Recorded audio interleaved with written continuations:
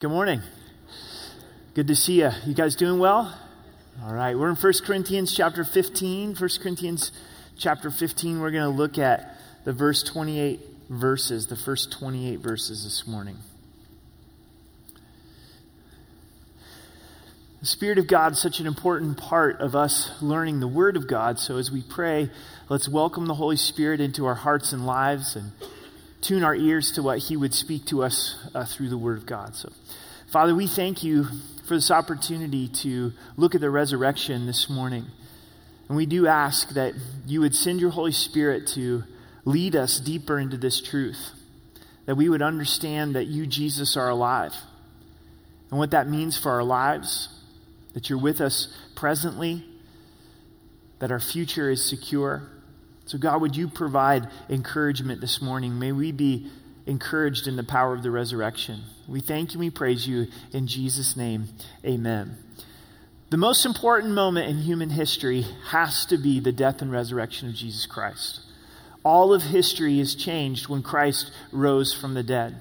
All of Scripture is leading up to this point where Jesus would die for our sins, be buried, and rise again. What does the resurrection mean? What does it mean for our lives personally? 1 Corinthians 15 really answers that for us. The church of Corinth is in disorder and disarray. There's sexual sin. There's the gifts being used in a way that's out of order and dysfunction. But also, they are not believing correctly about the resurrection. And so Paul is clearing that up in this chapter of making sure that they're set on the essentials of the resurrection of Christ. We begin in verse 1. Moreover, brethren, I declare to you the gospel which I preached to you, which also you received, in which you stand, by which you are saved, if you hold fast the word which I preached to you, unless you believed in vain. So first, the resurrection is salvation. Paul says, I came to you and I preached the gospel. I declared the good news to you. You received it, you believed it, and the result was that you were saved, that you were the child of God. Because Jesus died for our sins, because he rose again, when we repent and believe, the result is forgiveness of sins. The result is salvation. And Paul encourages the church of Corinth is you need to continue to stand in the gospel. You need to continue to believe the gospel. Don't move away from the gospel. It's always concerning to me in talking with someone where they say, well, I used to believe that Jesus died for my sins. I used to believe that he rose again, but I don't necessarily believe that right now. And I say, well, what I'm really concerned about is right now. I'm really concerned that right now you believe that Jesus is God, that he died for you and that he rose again. And salvation's not based on our performance, thankfully, but there is that importance to continue to believe in the gospel, to trust in the finished work of Jesus Christ. And the world, our flesh, is always going to try to move us away from the cross and move us deeper into religion and to rules and trusting in our own performance. And there's this exhortation where Paul says, make sure you're standing in the gospel unless you believed in vain. We're looking for something to stand upon right now in these uncertain times. Where's our security? Where's our comfort? Where's our hope for the future? And church, it's always been the gospel. It's always been the gospel that we should be standing in. That is our firm foundation. But in difficult times, it reminds us all the more the certainty of the gospel. That Christ's finished work on the cross, his resurrection is unchanging. In changing times, Christ is unchanging and we're able to stand in the gospel. We're able to take our feet and put them deep into the gospel, our hearts and our lives, and say, I know that I'm loved by God. I know that Christ is risen from the dead. I know that he's present in my life. I know that I have eternal hope and eternal salvation. So the resurrection is salvation. The gospel is what we stand in. In these next few verses, God defines the gospel for us. Have you ever wondered, what's the definition of the gospel? If I were to share the gospel with someone else, would I know what to share? Here it is.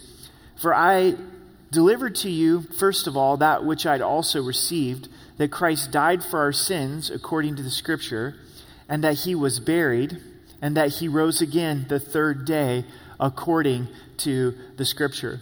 Paul says, I shared what I received. The gospel, the good news, had impacted my life.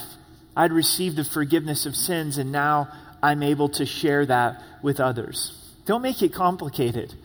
Share your testimony. Share God's story in your life of how you came to know Christ as your Savior, how you received the gospel. Paul shares his testimony 3 times in the book of Acts. I think if we spent time with Paul, he would often share his testimony. As we've received the gospel, then we're able to share and deliver it. So here it is. Christ died for our sins according to the Scripture. It was in the heart and mind of God, the Father, to send his Son as Savior of the world to die for our sins. Let's for a moment just try to sit and enjoy and meditate on the redemptive plan of God, the good news, the gospel. God, when he created Adam and Eve, he knows all things. He knew that Adam and Eve would sin. He knew that they would blow it there in the Garden of Eden. He knew that Cain would kill Abel. This first family would be so flawed with sin. And because Adam sins, then we're born with a sinful nature, he knew that we would sin. He also knew his plan to send his Son in human flesh, to suffer and to die upon the cross, to pay the price for our sin, where we've been disobedient to God, where we've missed the mark. The law shows us what the standard would be if we were to try to have a relationship with God based on our own merit and our own works. And throughout the Old Testament, God is pointing to, he's foreshadowing this moment where Jesus would die upon the cross. We find Genesis chapter 22 with Abraham and Isaac. And Isaac is the only begotten son, the promised son. And Abraham's told to sacrifice his son. That's pointing ultimately to the sacrifice of Christ upon the cross. We have the Passover, when the children of Israel got delivered out of bondage in Egypt. It was a lamb, an innocent lamb that was killed, and the blood of the lamb placed upon the doorposts of their homes, and then judgment passed over. A beautiful picture of the gospel, Jesus the spotless lamb. When John the Baptist saw Jesus, he says, "Behold the Lamb of God who takes away the sins of the world." How many thousands upon thousands of lambs had been sacrificed under the Old Testament law that was pointing to Jesus paying the price for our sins? Psalms 22, this amazing predictive prophecy of Christ's suffering. Go read it and go, wow. In the heart of the psalmist was the suffering of the Messiah. Isaiah 53 points to the sufferings of Christ in an incredible way. It was according to the Scriptures. It was according to God's plan all along that Jesus would die for our sins, that his death would then lead to resurrection. He would be buried and rise again 3 days later, conquering sin and death, where sin is buried with Christ and we're risen in newness of life. So where is the resurrection in the Old Testament Scriptures? Well, we have Jonah. Jonah was in the belly of the great fish for 3 days, 3 nights. Jesus was in the belly of the earth, buried 3 days, 3 nights. And Jesus said the sign of Jonah pointed to his resurrection. In Psalm 16, it says that the Holy One will not see corruption. It wasn't speaking of David. David wasn't holy, man after God's own heart, but not holy. And his body did decay. It's speaking of Jesus, that Jesus' body wouldn't decay and be resurrected unto eternal life. It's according to the Scriptures, both the death and the burial and the resurrection of Christ, which results in our salvation. That's the gospel, church. That's what we stand in. That's what we believe. And remember, when we're sharing the gospel, it's good news, right? Sometimes when we share the gospel, we're like, hey, this is the worst ever. You know, and it's good news. We are sinners that God loves, that Jesus paid the price for our sin. As we turn from our sin, repent, and believe, we're saved for everlasting life. We go on into verse 5. And he was seen by Cephas, then by the 12. Cephas is Peter. Why the emphasis upon Peter, then upon the 12? Because Peter had blown it. Peter in his pride said, even if these deny you, I will never deny you. He did what he never thought he would do. At the trial of Christ, he denied the Lord 3 times. He cursed and said he never knew the Lord. When the angel reveals the resurrection, there's this message that is given. Go tell the disciples and Peter. Because Peter needed to hear that Christ was risen, because the resurrection of Christ would result in the forgiveness of his sins. Jesus makes a special appointment to meet with Peter in John chapter 21, to restore him on the Sea of Galilee, cooks breakfast for him. The resurrection of Christ would mean everything to Peter. On Wednesday nights, we're studying 1st and 2nd Peter. And Peter says he has a living hope because Christ is alive. Some more accounts of Christ appearing to people in his resurrection. After that, he was seen by over 500 brethren at once, of whom the greater part remain to the present, but some have fallen asleep, some have died. After that, he was seen by James, then by all of the apostles. Then last of all, he was seen by me also, as by one born out of due time. So the resurrection is verifiable. The resurrection is salvation, but the resurrection is verifiable. 500 people saw the resurrected Savior. Now, we don't have that documented in any other place other than here.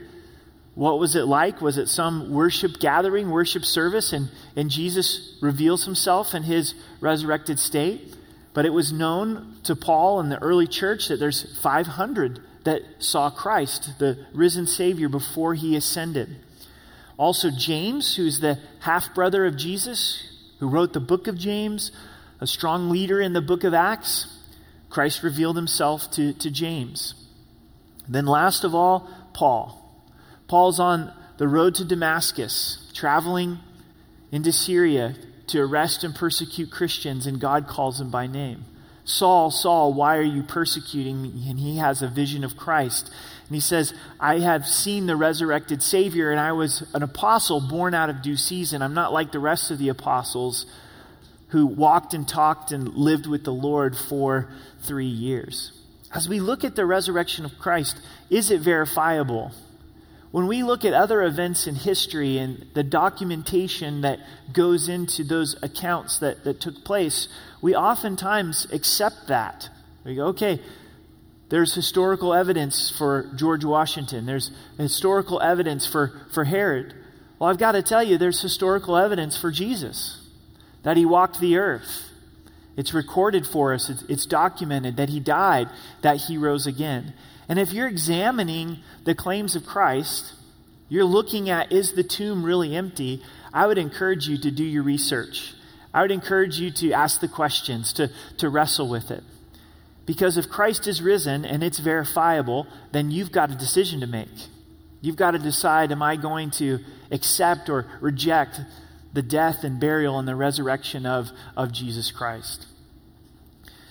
In verse 9, Paul's now sharing his response to the resurrection. For I am the least of the apostles, whom not worthy to be called an apostle, because I persecuted the church of God. Paul's journey and how he viewed himself is he writes, I'm the least of the apostles. Then he writes, I'm the least of saints. Then he writes, I'm the chief of sinners. What's going on with Paul? Was he living a more sinful life the longer he walked with Christ? No. The closer he got to Christ, the more he was aware of his own sinfulness and the amazingness of God's grace. He didn't walk around in condemnation. He rejoiced in God's love, but he realized, man, the closer I get to the light, the more flawed and broken that I realize that I am. But by the grace of God, I am what I am, and his grace towards me was not in vain. But I labored more abundantly than they all, yet not I, but the grace of God which was with me. Therefore, whether it was I or they, so we preach, and so you believe. By the grace of God, I am what I am. The resurrection is grace. Grace, unearned, undeserved, unmerited favor. Here, we deserve God's judgment, and God gives us his grace in his Son, which is most valued, his only begotten Son. And Paul experienced that grace to save him. Here he was so radically opposed to Christ. He hated Christ. He hated Christ's followers. But yet, in God's grace, he was saved. In God's grace, he came to know Christ as his Savior. And he responds to that grace. He responds to that grace and says, I've labored because God has saved me, because God has been gracious to me. Isn't grace such a powerful agent? Grace moves our hearts. It wins our hearts in a way that the law never could. In 8th grade, we had 2 homeroom teachers. It was the last period of the day. It was kind of a study hall to end out the day. And one was Mr. Reed, and the other was Mr. Rail. And you could think of them as law and grace. Mr. Rail lived up to his name. He would rail on you. He was law. He had his rules and everything in order. And when you were sitting in his homeroom class, you just wanted to rebel. Everything inside of you was like, man, I just don't like all the rules and the structure and how strict it all this is. Now, was he wrong? No, he's doing his job and was a good guy. But that was his personality, was those rules. And then right across the hall was Mr. Reed. And Mr. Reed was Mr. Grace. And he would greet you as you come in with warmth and a smile. And he had more of an attitude of, guys, if you want to waste your time, it's your time to waste. If you want to save your homework till you get home later today, that's up to you. But I'd encourage you to use the time. He had this standing rule that you could grab a piece of paper out of your notebook and try to shoot it into the wastebasket. The only thing was, if you missed, you had to clean his room. So what 8th grade boy could resist that? Especially me, I loved basketball, so I would take my chances and ended up having to clean his room. But I did more homework in Mr. Reed's room than Mr. Rail's room. Because grace impacted me, right? And the grace of God should impact us. There's 2 people that I've known from Rocky Mountain Calvary that have gotten heart transplants. And to watch that process take place in their lives where their health is failing and they're dying. You can visibly see it because their heart is not working. They've only got so much time and they're on the list for a heart transplant. You don't know when the phone call is going to come, and then it comes, and they're rushed up to Denver for surgery.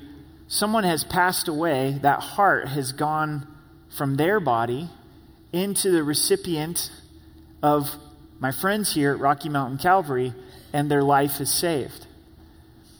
What if you got a heart transplant and you got to sit down with the family of the person that decided to be a donor? How would you approach that meeting?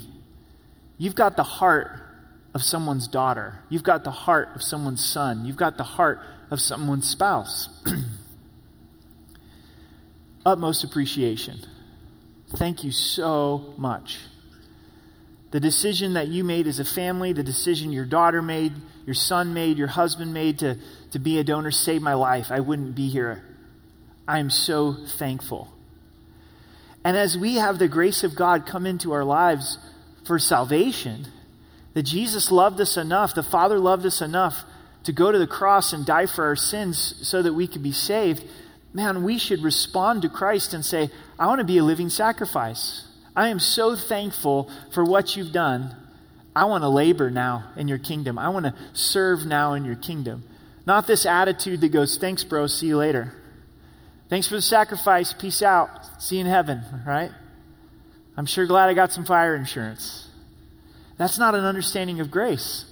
Grace moves us to say, man, I want to be in relationship with you. You've made this amazing sacrifice, not legalism, but a true love relationship. Notice that it's not a departure of grace because Paul says, but I labored more abundant than they all, yet not I, but the grace of God which was with me. So the grace that saves us also empowers us for service. It's the same everlasting love of God. It's the same mercy of God. It's the same gifts that we don't deserve, where he puts grace in our lives so we have the strength and the wisdom to be able to serve.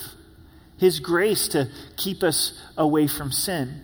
It's estimated that Paul traveled 5,580 miles on foot in his missionary journeys. that he sailed 6,770 miles by sea.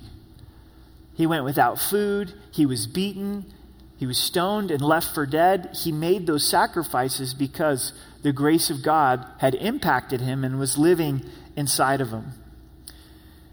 In verse 12, now if Christ is preached that he has been raised from the dead, how do some among you say that there is no resurrection of the dead? So this is where the church of Corinth went wrong, is for believers, they're saying there's no resurrection of the dead. So Paul's saying, well, how could this be if we preach that Jesus has been raised from the dead? If there's no resurrection of the dead, then Christ is not risen. And if Christ is not risen, then our preaching is empty, and your faith is also empty. So think about this for just a moment. If Christ didn't rise from the dead, then our preaching, our declaring of the gospel is absolute emptiness. Our faith is empty. There's no substance. There's no validity to it. Yes, and we are found false witnesses of God because we've testified of God that he raised up Christ, whom he did not raise up.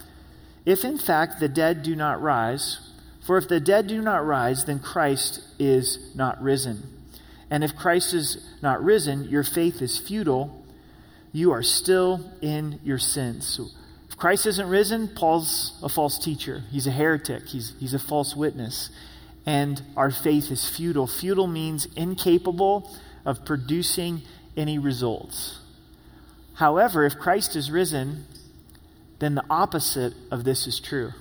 Our faith is full. Our preaching is full. Our faith is not futile. Paul is not a false witness. In verse 18, then also those who have fallen asleep in Christ have perished. If this life only we have hope in Christ, we are of all men the most pitiable. How important is the resurrection? The resurrection is essential. Absolutely essential. That's a buzzword right now. Essential, non-essential, what's essential, what's not essential. I can tell you one thing for sure from the scriptures that is absolutely essential, and that's Christ's resurrection from the dead. He is risen from the dead. And because of that, because Christ is risen from the dead, then we have this confidence that we too are going to be risen from the dead. So for the church of Corinth to reject that believers are going to be risen from the dead, in essence, they're rejecting the resurrection of Christ, and they're rejecting their future hope. And Paul says, if believers are not resurrected unto everlasting life, then we are to be pitied. We're to be pitied. Which is interesting because Christ does bring abundant life to us in this life. Not an easy life. He doesn't promise an easy life. In fact, he promised suffering. And in following him, there would be suffering. But Christ does bring love and joy and peace into our lives. There's tremendous communion with Christ. I bet you would agree that your present life is better because of Christ. Not easier, but there's joy and peace and love in your life presently that is so wonderful. But Paul says, if that's all there was, and there wasn't this promise of eternal life, then unbelievers should look at us with pity and go, those guys are so foolish, right? But again, the opposite of this is true. Since Christ rose from the dead, and we are going to rise from the dead, and we have that eternal hope, then we shouldn't be pitied. People should look at us and go, they've got true understanding because they know that they have everlasting life. This is how important the resurrection of Jesus is. Sometimes you might enter into these conversations or hear these conversations, what are the essentials of Christianity? What are the essentials of the scriptures? And we can disagree in the non-essentials, but we have to have unity in the essentials. There's nothing more essential than the crucifixion, burial, resurrection of Christ, how we're saved. We can never lose sight of that. We always got to make sure that there's crystal clear understanding about that.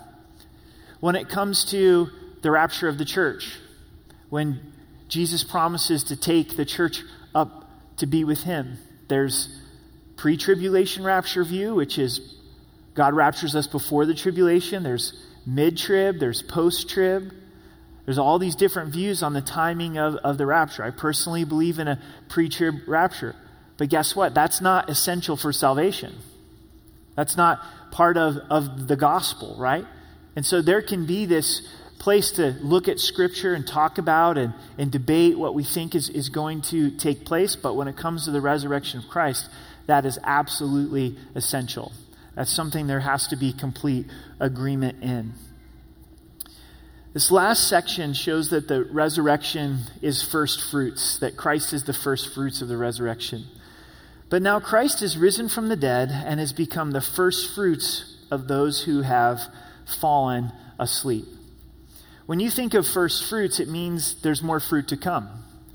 If you have some squash or zucchini in your garden and you get those first few, there's more to come. You get a few tomatoes, there's more to come. Jesus is the first fruits of the resurrection, meaning that as he rose from the grave, received his glorified body, we too are going to rise from the grave, and we'll study this more in the second half of 1 Corinthians 15, and God is going to give us a glorified physical body.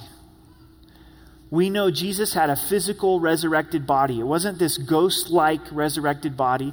The disciples were able to touch him and be able to examine his wounds, his scars from the crucifixion.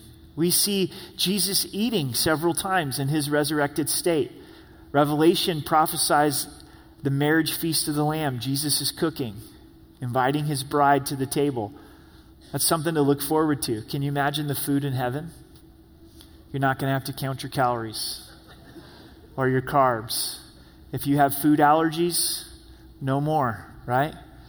You're in this glorified, resurrected state where there's no sin. We'll never sin in this glorified body. And we have great hope, and we look forward to the resurrection of believers. For since by man came death, by man also came the resurrection of the dead. For as in Adam all die, even so in Christ all shall be made alive. We have the first Adam in the Garden of Eden. He sins, and that impacts us. We all died in Adam. We were all born with a sinful nature.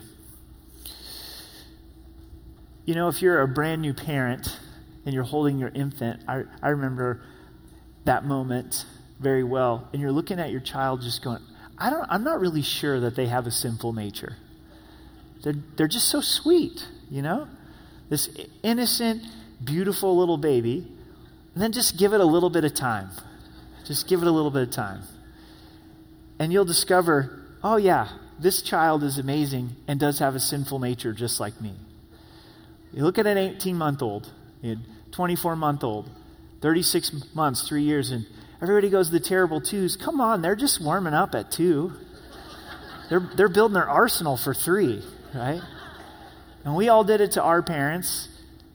We inherited a sin nature from Adam. But even more so, refers to the last Adam. And notice that it emphasizes the humanity of Christ. That Jesus is God, but he's also man. By man also came the resurrection of the dead, the God-man. In the Garden of Gethsemane, as he surrendered himself to the cross, where he says, not my will, but your will be done. Garden of Eden was the result of sin. Garden of Gethsemane results in redemption.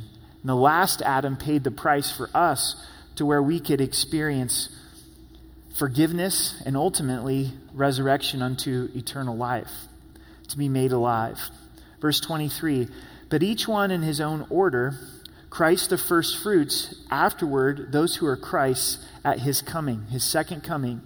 Then comes the end when he delivers the kingdom to God the Father, when he puts the end to all rule and all authority and power. The second coming of Jesus Christ, Jesus is literally going to land upon the Mount of Olives, and he's going to put to end all rule of man. Praise the Lord. That's what this is all leading to. This human experience where we're trying government and we're trying to rule and we're trying to reign. ultimately it comes to where Christ lands. He returns and he rules and he reigns and he puts an end to all of it. And how our hearts long for that. And how we crave for the rule of Christ. And then he delivers the kingdom of God to the Father. The first coming, Jesus comes as a suffering servant. The second coming is a conquering king where he makes all things right and puts all things under his authority. Verse 25, for he must reign till he's put all things under his feet. The last enemy that will be destroyed is death. So all things, all other authority is going to be placed under the feet of Jesus, and death is going to be put under the feet of Jesus. We know that Jesus has defeated death, but we haven't experienced it yet. We haven't experienced it yet. What we'll find is the second coming of Christ is that when Christ returns, the trumpet is blown and the dead in Christ rise first. That's when believers receive their resurrected body. So we're left with this question, what's the state of believers now in heaven? Because we know to be absent from the body is to be present with the Lord. Well, technically, they haven't received their glorified body yet. Their spirit is with the Lord, but they haven't received their resurrected body. But remember, in heaven, I don't think time's nearly as relevant. We don't really know what time is going to be like for eternity, but we do have this illustration that 1,000 years to us is like a day to the Lord. So maybe they're waiting for a few moments to receive their glorified body. I picture time in heaven to be much more like an eternal now. But the last thing that's going to be put under the feet of Jesus is death. Isn't death brutal? It's brutal. It's brutal to see a child buried by their parents. It's brutal to see a spouse bury their loved one, from our perspective, prematurely. But death doesn't have the final word. Christ has the final word. Verse 27, for he has put all things under his feet. But when he says all things are put under him, it is evident that he who puts all things under him is expected. Now, when all things are made subject to him, then the Son himself will also be subject to him who put all things under him, that God may be all in all. So powerful. Our resurrected Savior returning, putting all things under his feet, and he presents it to the Father because he's subject to the Father. And there's this fulfillment of God being all in all. The resurrection is the first fruits. We have this confidence that we too are going to rise unto eternal life. The resurrection is salvation, it's verifiable, is grace, essential, is first fruits. I desire in just the next couple of moments to try to make the resurrection of Christ a little bit more personal. Turn with me to John 19. We're going to finish up in John 19 and look at Mary Magdalene.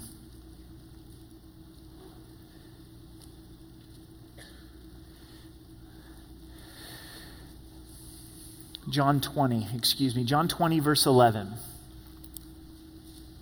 John 20, verse 11. Mary had a crazy past. She was possessed with 7 demons. I believe that the scripture teaches you open yourself up to darkness. I think she opened herself up to darkness. She was exposed to it. She chose it. These demons come and live inside of her. Jesus cast out those demons. And Mary was a radical follower of Jesus. You see her at the crucifixion of Christ. You see her coming to the tomb early in the morning to wanting to give Christ a proper burial. Jesus was everything to her. Verse 11, but Mary stood outside the tomb weeping, and as she wept, she stooped down and looked into the tomb. And she saw 2 angels in white, sitting one at the head and the other at the feet, where the body of Jesus had lain. Then they said to her, woman, why are you weeping? She said to them, because they've taken away my Lord, and I do not know where they've laid him. Now when she said this, she turned around and saw Jesus standing there and didn't know that it was Jesus. Jesus said to her, woman, why are you weeping? Whom are you seeking? She, supposing him to be the gardener, said to him, sir, if you had carried him away, tell me where you've laid him, and I will take him away. Mary was ready to do the first deadlift in human history. Christ's dead body, she's like, I don't even care. This dead weight, in love, I'm gonna lift his body and return him to his tomb, return him to his proper burial place. And Jesus said to her, Mary. She turned and said to him, Rabboni, which is to say, teacher. Jesus said, do not cling to me, for I have not ascended to my Father, but go to my brethren and say to them, I am ascending to my Father, catch this, and your Father, that's the work of the gospel, and to my God, catch this, and your God, that's the work of the gospel. Mary Magdalene came and told the disciples that she had seen the Lord and that he had spoken these things to her. Believer, this is the most difficult your life is ever going to get. This life is as challenging as it's going to get. It's going to end into everlasting life. You are going to enter into the resurrection of Christ and receive a glorified body and forever be with the Lord. During this life, our resurrected Savior, he knows you by name. He knew Mary by name, called her by name, and he knows you by name. He knows your joys this morning. He knows your sorrows. He knows your sin, your shortcomings. He knows you, and he calls you by name. Jesus said, lo, I'm with you always, even to the end of the age. He's present with us. And as we experience and enjoy the reality of Christ's resurrection, we should go and tell. We should share this good news. When you read the accounts of Jesus revealing himself in his resurrected state, he always encourages the disciples to go and share this good news. It's a little bit selfish to keep good news to yourself. It's meant to be shared. It's meant to be declared. And for those of you that are wrestling this morning with making a decision to receive Christ as your Savior, consider the gospel. Consider the good news. You're a sinner. I'm a sinner. But Jesus died for your sins. He rose again. And you have the opportunity to turn from sin and believe. To believe that Jesus is God, that he died for you and rose again. The gospel is sitting in your account, if you would, but you have to use it, appropriate it through faith. What if someone came up to you and said, hey, I just put $10,000 in your bank account? You're like, no, you didn't. Shut up, you did not. I don't believe you. And you never even went and checked. You never accessed that money. You fool, that was $10,000, right? Just put into your account. How much more so, God has said, look, here's my offer, but you've got to receive it through faith. So as we end this morning, I'm going to give you an opportunity to come down here in the front. We're not going to sign you up for a church, but give you an opportunity to receive Christ as your Savior. You know if you've received Christ or not. Those that are joining us online, if you'd like to trust Christ for salvation, please go to the chats, the comments, pray right where you're at, to turn, to believe the gospel, and to be saved. It's the most important decision that you'll make in your life. It determines whether you go to heaven or hell, whether you choose to accept or reject Christ as your Savior. Let's stand together. Let's pray these things in.